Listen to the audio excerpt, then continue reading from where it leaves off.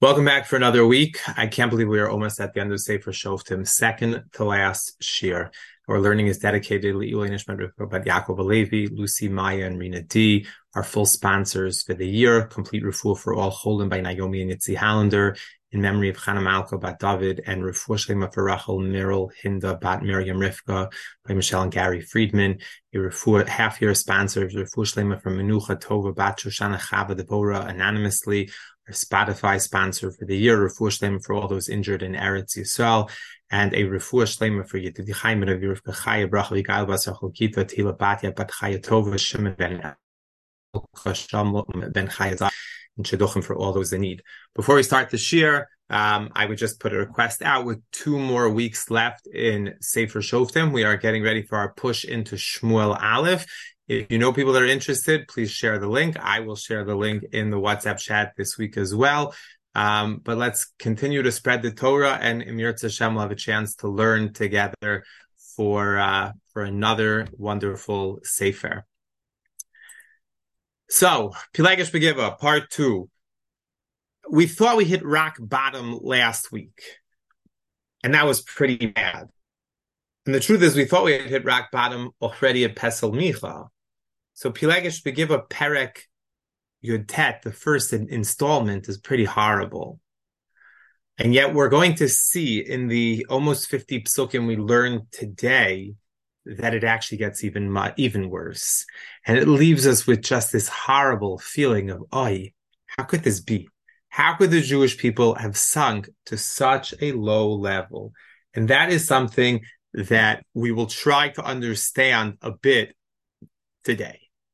So let's pick up with Pasuk Aleph.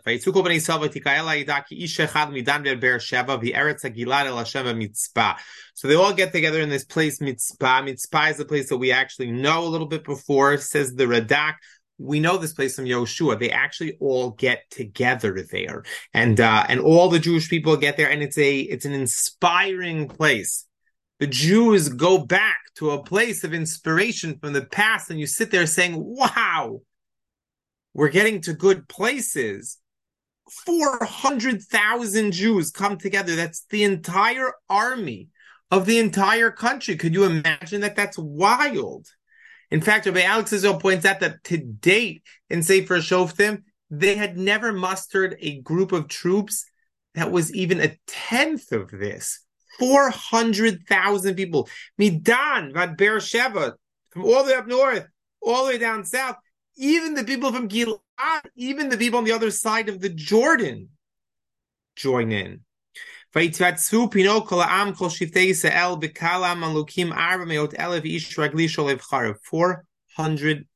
swordsmen. Vayishmu b'nei Binyamin, ki alu b'nei Yisrael hamitzpah, vayomru b'nei Yisrael dabru, eicha niyata hara'a hazot. The Bnei Binyamin hear that the Jews have all gotten together in Mitzpah, and Bnei Yisrael say, tell us, Eicha, how could this happen?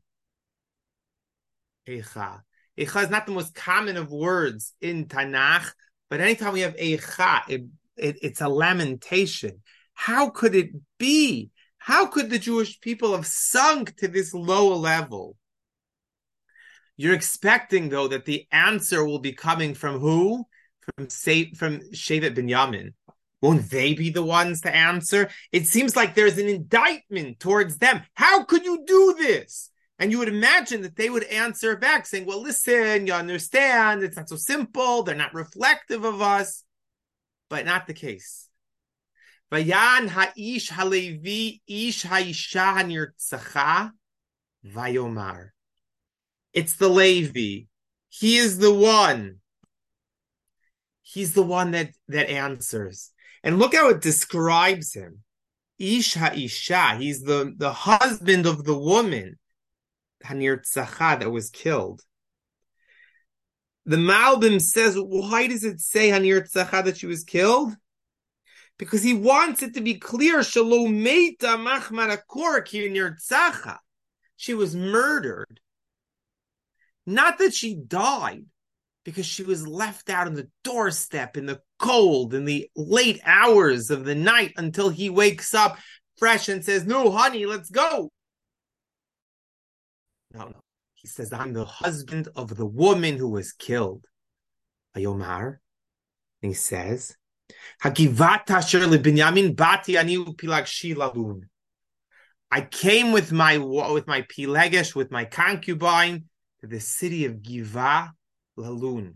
We wanted to spend the night. Vayakumu alai balei Giva, and the people of Giva, they came up on me. Vayasobu alai tabayit laila, and they encircled the house at night.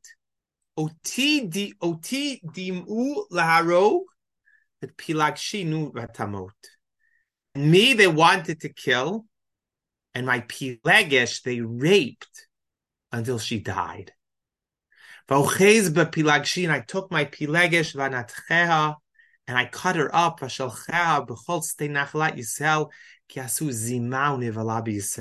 I needed it to be known that a nivala was done by Yisrael. Nivala was done by Yisrael. Sounds a lot like Dinah. Dinah was raped. Nivala sabi Yisrael.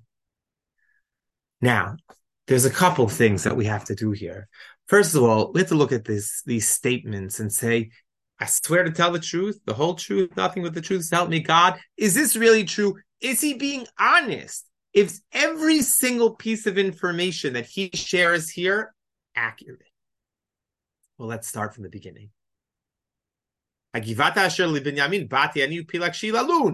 came to sleep with my pilegesh in Giva. Sounds honest. All the people of Giva came and surrounded the house at night. They surrounded the house, but was it all the Balei Giva? Otidi mularog, they wanted to kill me. Did they want to kill him? Pilagshi, she knew vatamot. They did rape her. And then I cut her up. Yeah. So let's take a look at the chart that I made. True. I came with my concubine to give her to sleep the night. False. The people of Giva all did this. It's not all the people of Giva. It is the Anshe Blial. They surrounded the house. That's true. They wanted to kill me. They didn't want to kill him. They wanted to sodomize him. Now, the Barbanel says, listen, but it's true that they didn't want to kill him. But what he's saying is, I was not going to go down without a fight.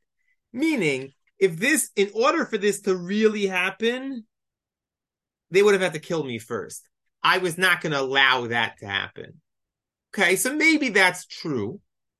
And they raped my concubine, that is true, and she died. That's probably true.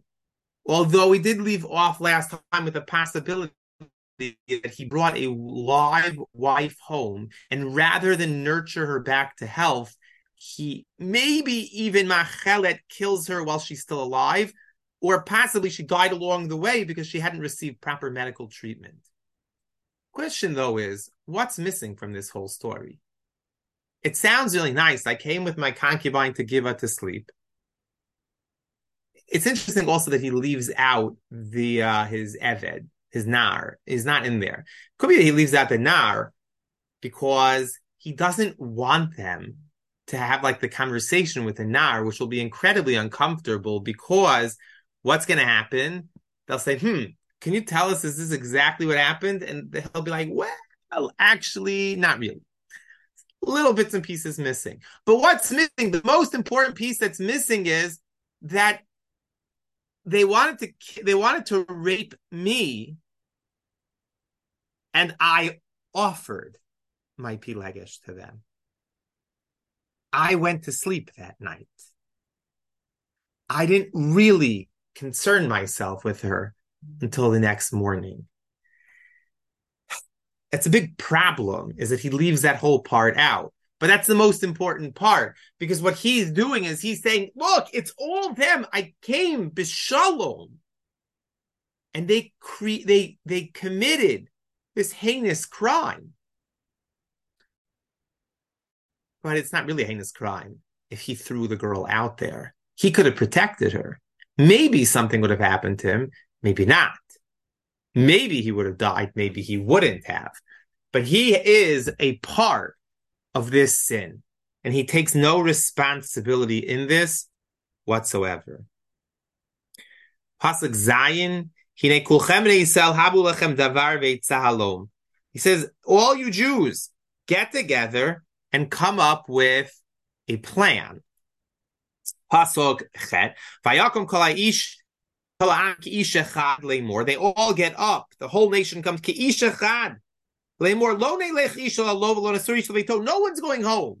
We have a big problem on our hands, and it's a problem that we must address. We cannot let this go by in silence. So they say, let's try to figure out what to do. So they say, let's hold a lottery. The Mitzudas David says, and others as well, say that what is the reason to do a lottery at this point in time? You have a lot of troops, but you have to divide them. Combat, and those that won't be in combat. It's all the logistics and the people behind the scenes. It's important. The combat troops are the ones that often get all the glory.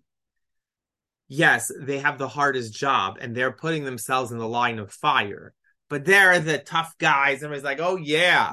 But they can't do what they do if you don't have a whole group of people behind them taking care of everything. So that's some David and others. Says, no, the Goral is who's going to be our leader. We don't have a leader. But we can't do whatever we want. We can't have where this tribe says, I think we should do this, and this tribe says we should do that. They need someone who's going to be the leadership, someone who's going to take the helm, and that is the question according to Das Mikra. But probably the Mitzuda reads better because the next pasuk is Lakachnu Asara Anashim Lame'ah.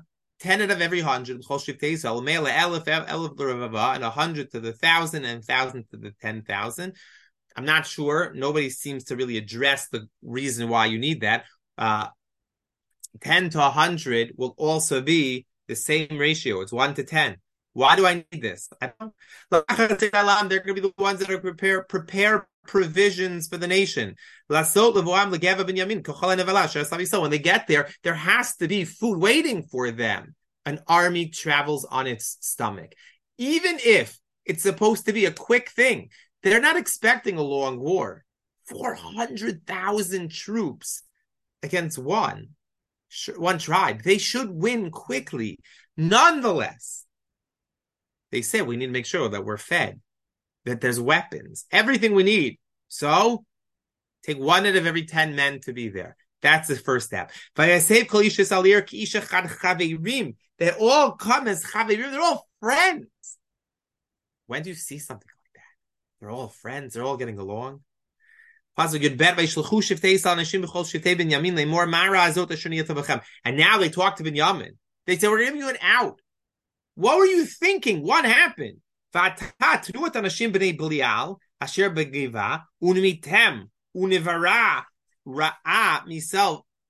say, listen, give over the bad people in Giva. Okay, they know a little bit that the guy was not telling the truth because they say we want the Bnei Belial. We don't want everyone. We want the people that did bad. Unimitem, univara, says the Abar Benel, unimitem, and we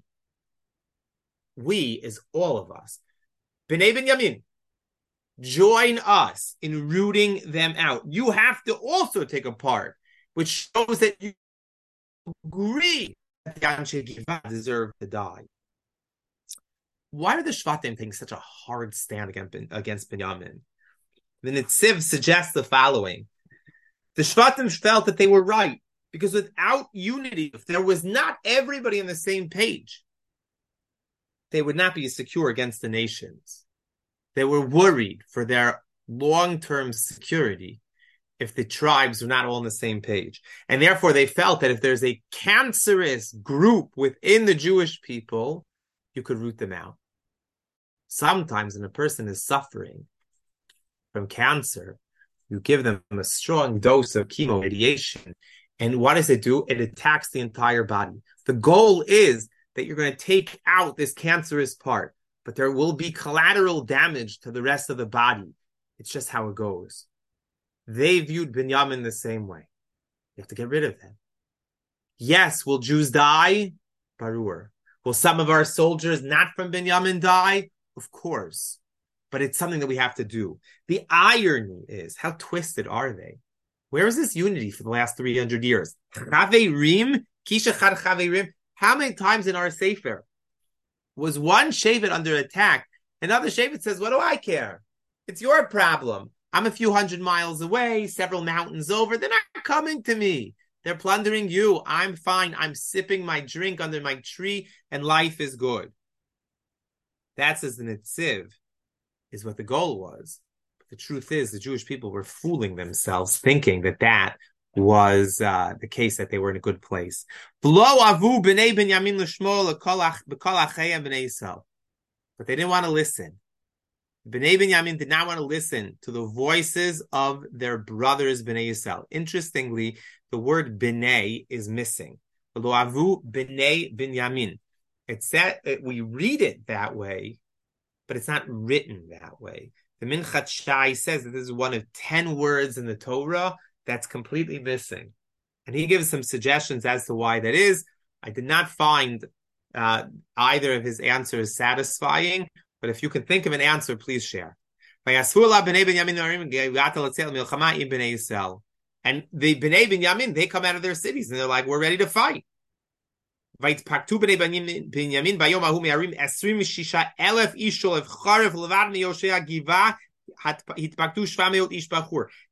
out there 26,000 men, not including the 700 choice fighters that are in Giva.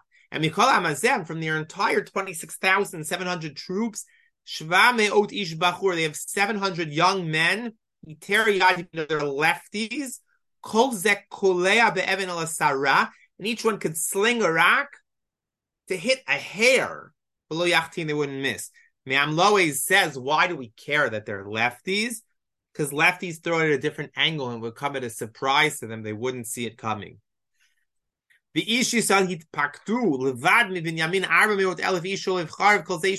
their own 400,000 troops. And they come and they ask God, they go to Beit El. Ralbag says it's Shiloh. Most of the Mefarshim say that as well. If Alex Izzo wants to suggest maybe it's not Shiloh, maybe it's another house of God, maybe it's not even a full house of God. It's a little bit of a tough read because they ask, God says, this is Elukim. If it was Elukim, then I wouldn't know, but it says Elukim Batchila. So they talk to Hashem, they determine who's going to lead the way. This is their plan. They divide the troops. They have all their supplies in place. Unified people. They talk to Yom to get them out. They talk to Hashem. They determine who's going to lead the way. We're up to Pasuk Chaf with the war about to start. But the question is, why are Binyamin so stubborn?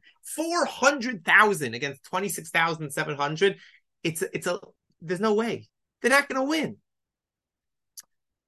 It doesn't make any sense. They're so badly outnumbered. And they're in the city. They're going to be surrounded. If the Jews want, they could just wait them out in there. Why is Binyamin so stubborn? So two possibilities. The Ramban offers the first answer. He says, you know what? They say we got this. This is not a national problem. This is a Binyamin problem. We have our own courts. Let's take the people of Giva to our own courts, and we will take them to task. We will call them out for what they did wrong. And we will punish them as we see fit. The fact that the rest of the people insisted, no, that this is a national problem, this is something that we have to deal with, it bothered Binyamin. And Binyamin said, no, this is our problem, not your problem. Another possibility that Rabbi Alex Israel suggests is that they're cornered. They feel like this is not something that we feel, there's 11 of you and one of us. So the pressure, it ended up making them defensive. And rather than backing down, by being backed in the corner, they go to fight mode. And that is what happens. And now we are up to Pasuk Chaf. The Jewish people go out to war with Binyamin. They expect to win. And they go to battle in Givah. The Bnei Benyamin come out of Givah. In one day, 22,000 Jews died. Wow. Now, if you look at the graphic, you assume that the numbers would indicate that what? It's like a boxing match of some puny little guy against some huge guy. But no, Bnei Binyamin, the little tribe of Binyamin, they come out fighting and they kill 22,000 people. They're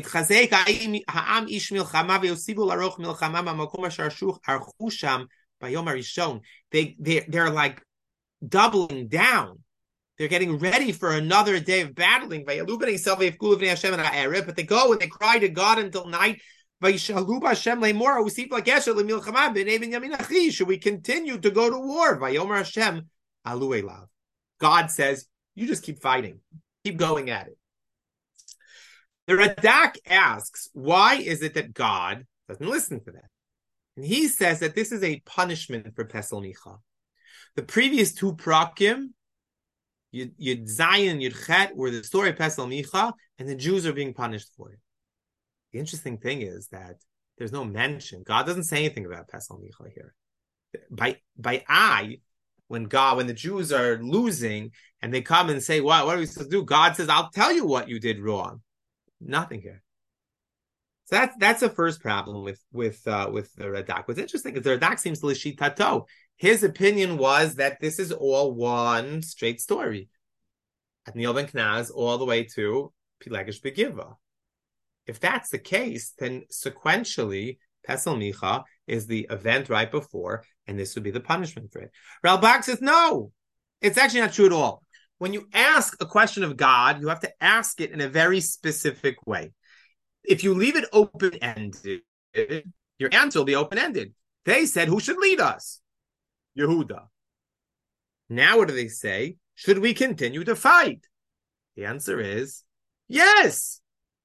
But what should their question be, says the Ralbag? Their question should be, should we fight? Is this a just cause? Are we morally obligated to do what we're doing? The lack of precision, if you do not button up every hole, you're going to lose. That's the Ralbag's opinion. Pasuk Chaf Daled. Vayikru b'nei Yisrael b'nei Binyamin bayom hasheni. Day 2. Take 2. Vayetzei Binyamin l'kotam min hagiva bayom hasheni vayashchitu b'nei Yisrael od 18,000 ish arza kol ele sholfei charev. Another 18,000 men die. Another 18,000 people die. Now they all go up to Beit El. In the first time when they went to Beit El, who goes up to Beit El?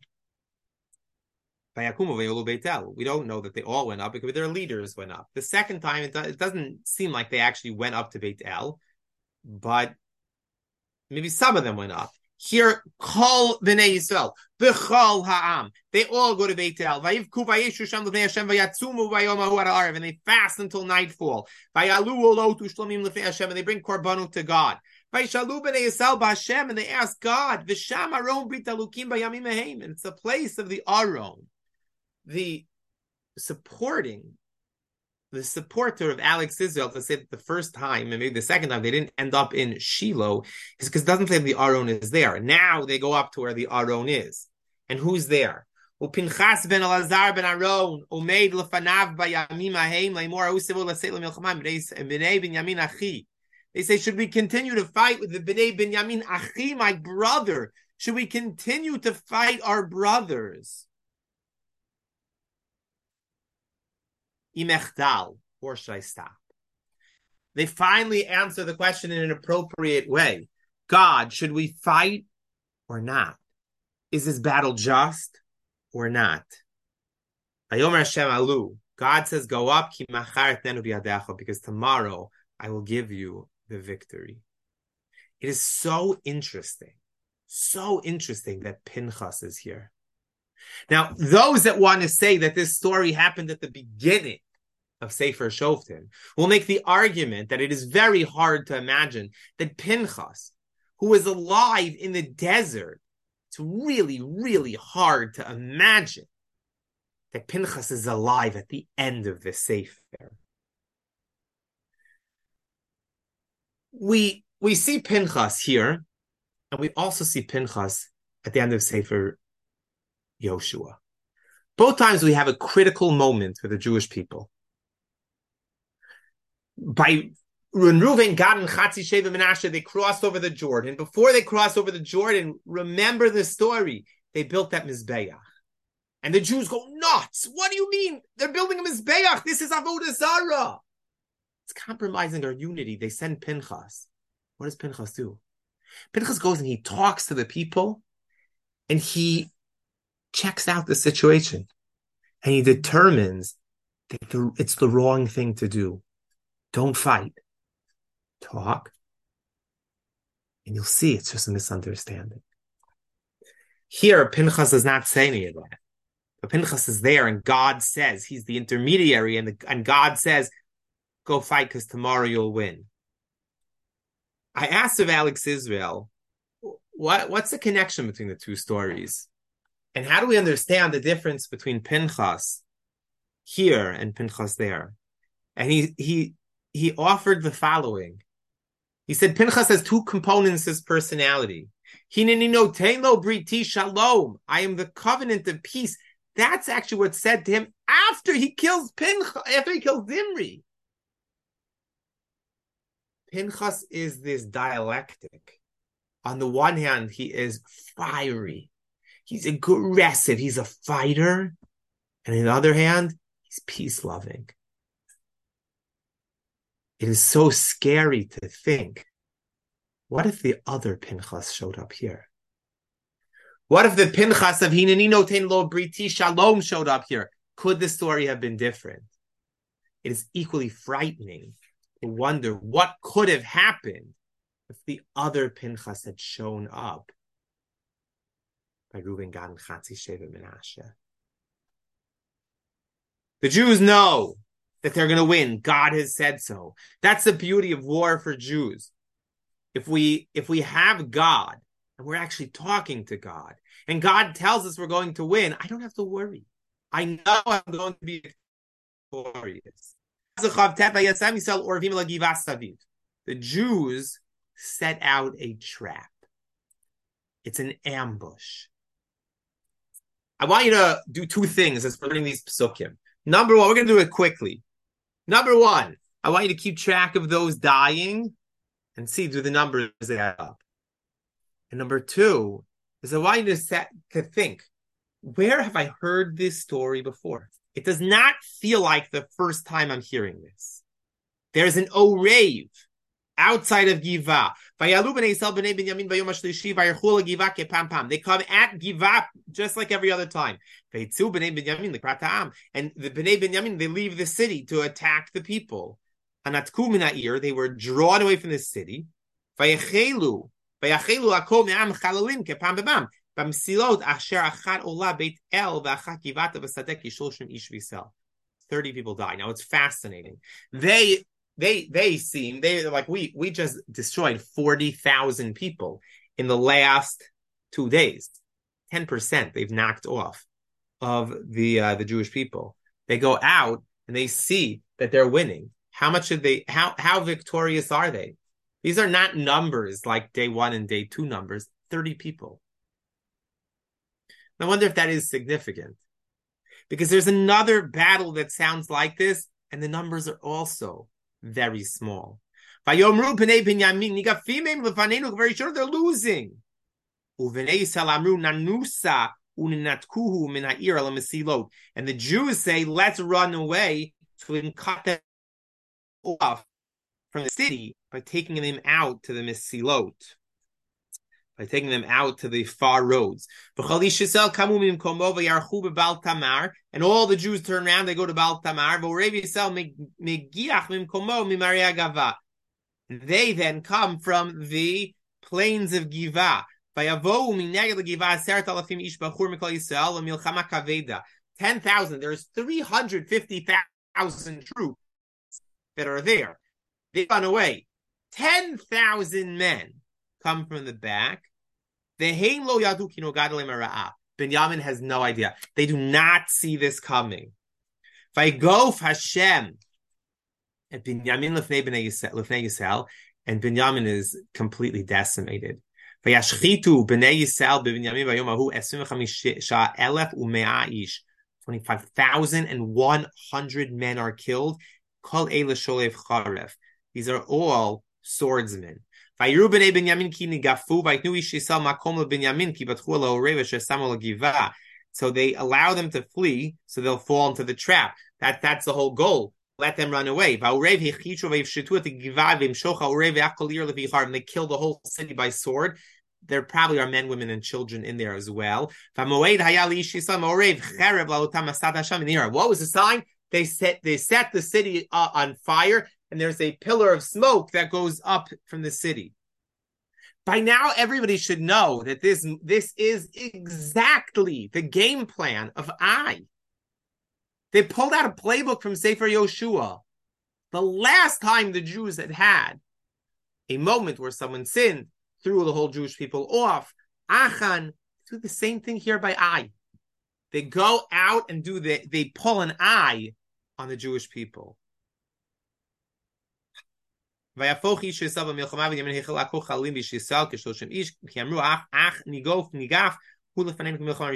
just breaking up the war again. The 30 people had died. They thought they were going to win. And the destruction from the city comes up with seeing this smoke. And then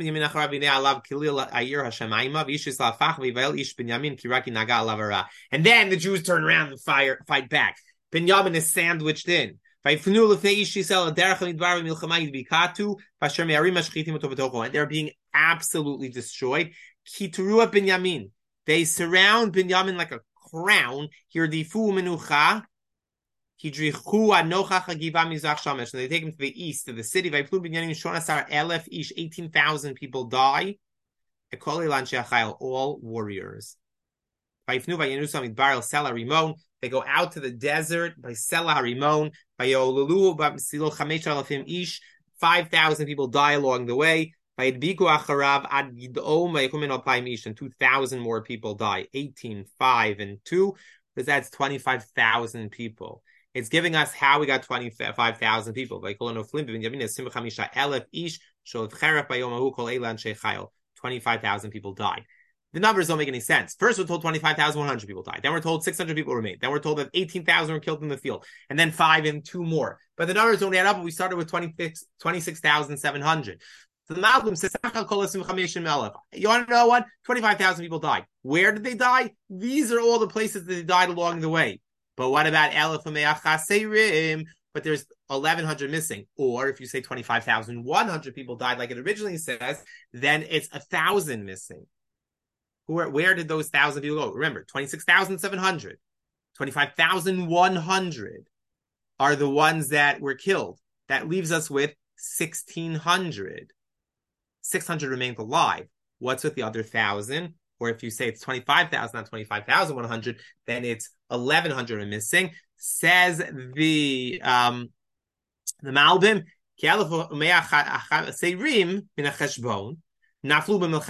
they had died in the previous battles. And so they go out to this place, Sela Harimon. The Radak points out that there is no one left. It is just these 600 men. No women, no children. Just the 600 of them. They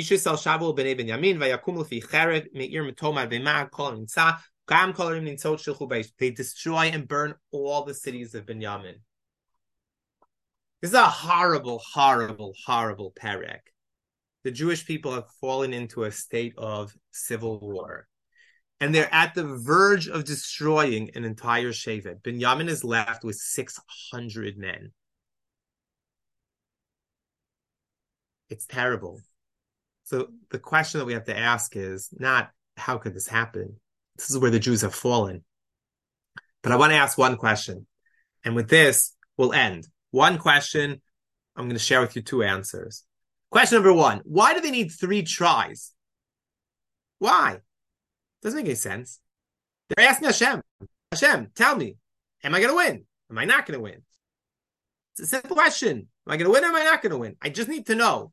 Is Hashem playing games with them? And why is this story so similar to I? So the first answer is a beautiful answer given by Rabbi Michael Hatton. He says, let's think back to the story about Achan. What did Achan do? Achan stole. Who knew that Achan stole?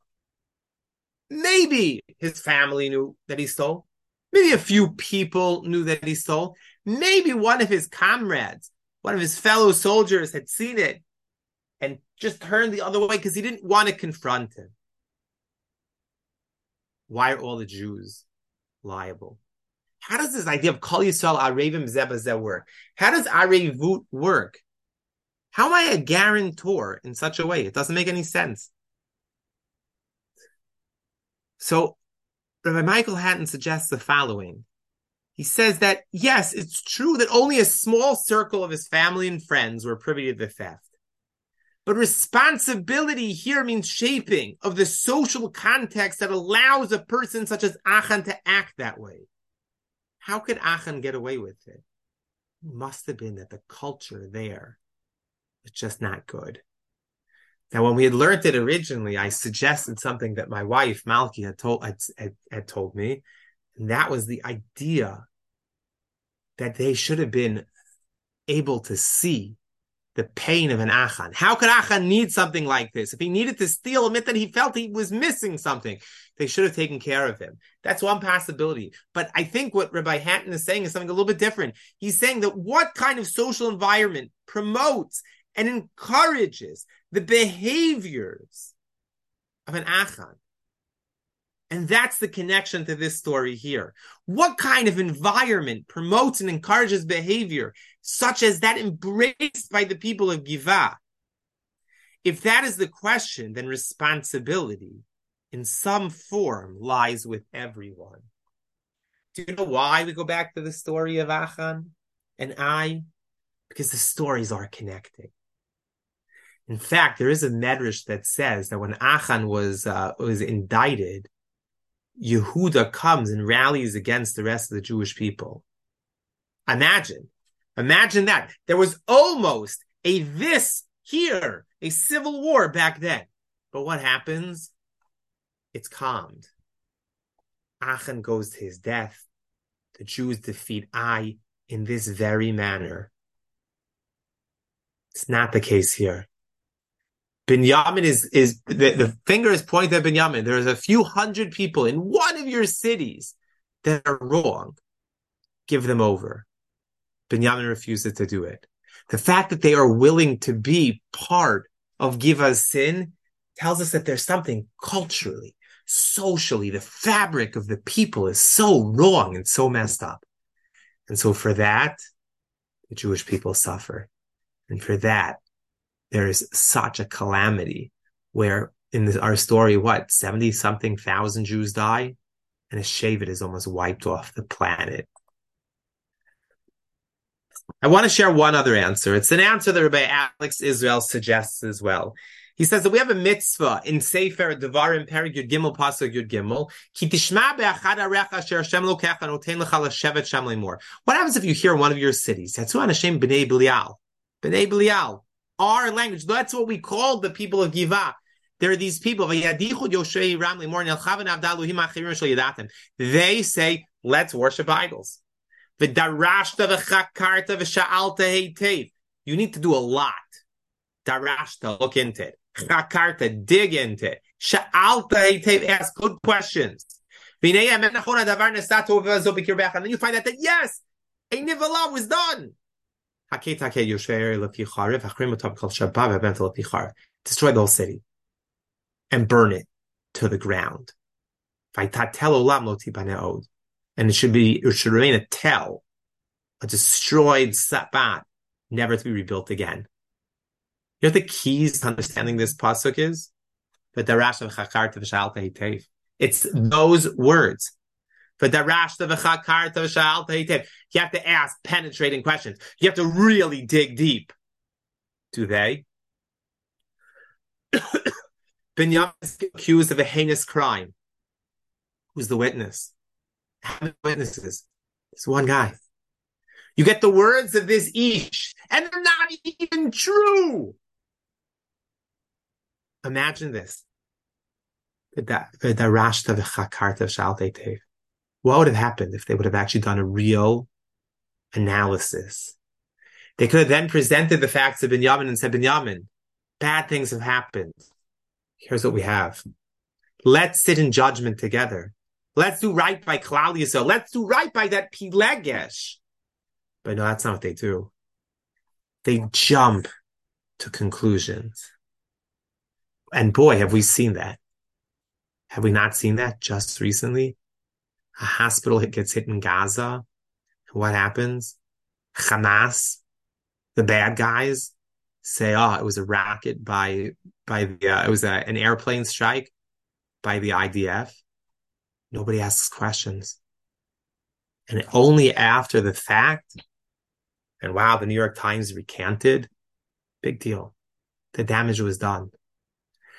You cannot jump to conclusions in a matter as heavy as this. And that's what happens. God says, I think this is unjust. This is immoral. But you're not asking me whether you should or shouldn't. You're saying who should lead? Fine. Then you come back to me and say, should we continue? Yeah, but this is where you want to go. Go there. Look what you've done wrong.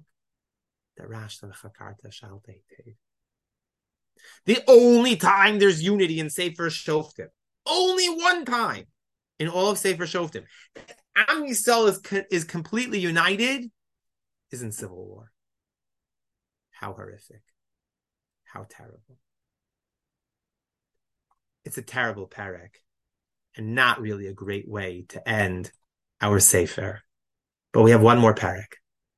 The Jews are going to be stuck with a problem. What do we do with the rest of Binyamin? Next week, we'll take a look at the last parak Chaf Aleph, and see the solution that they come with to save Sheva Binyamin. Thank you again for joining us. Have a wonderful week, and keep walking in the ways of the prophet.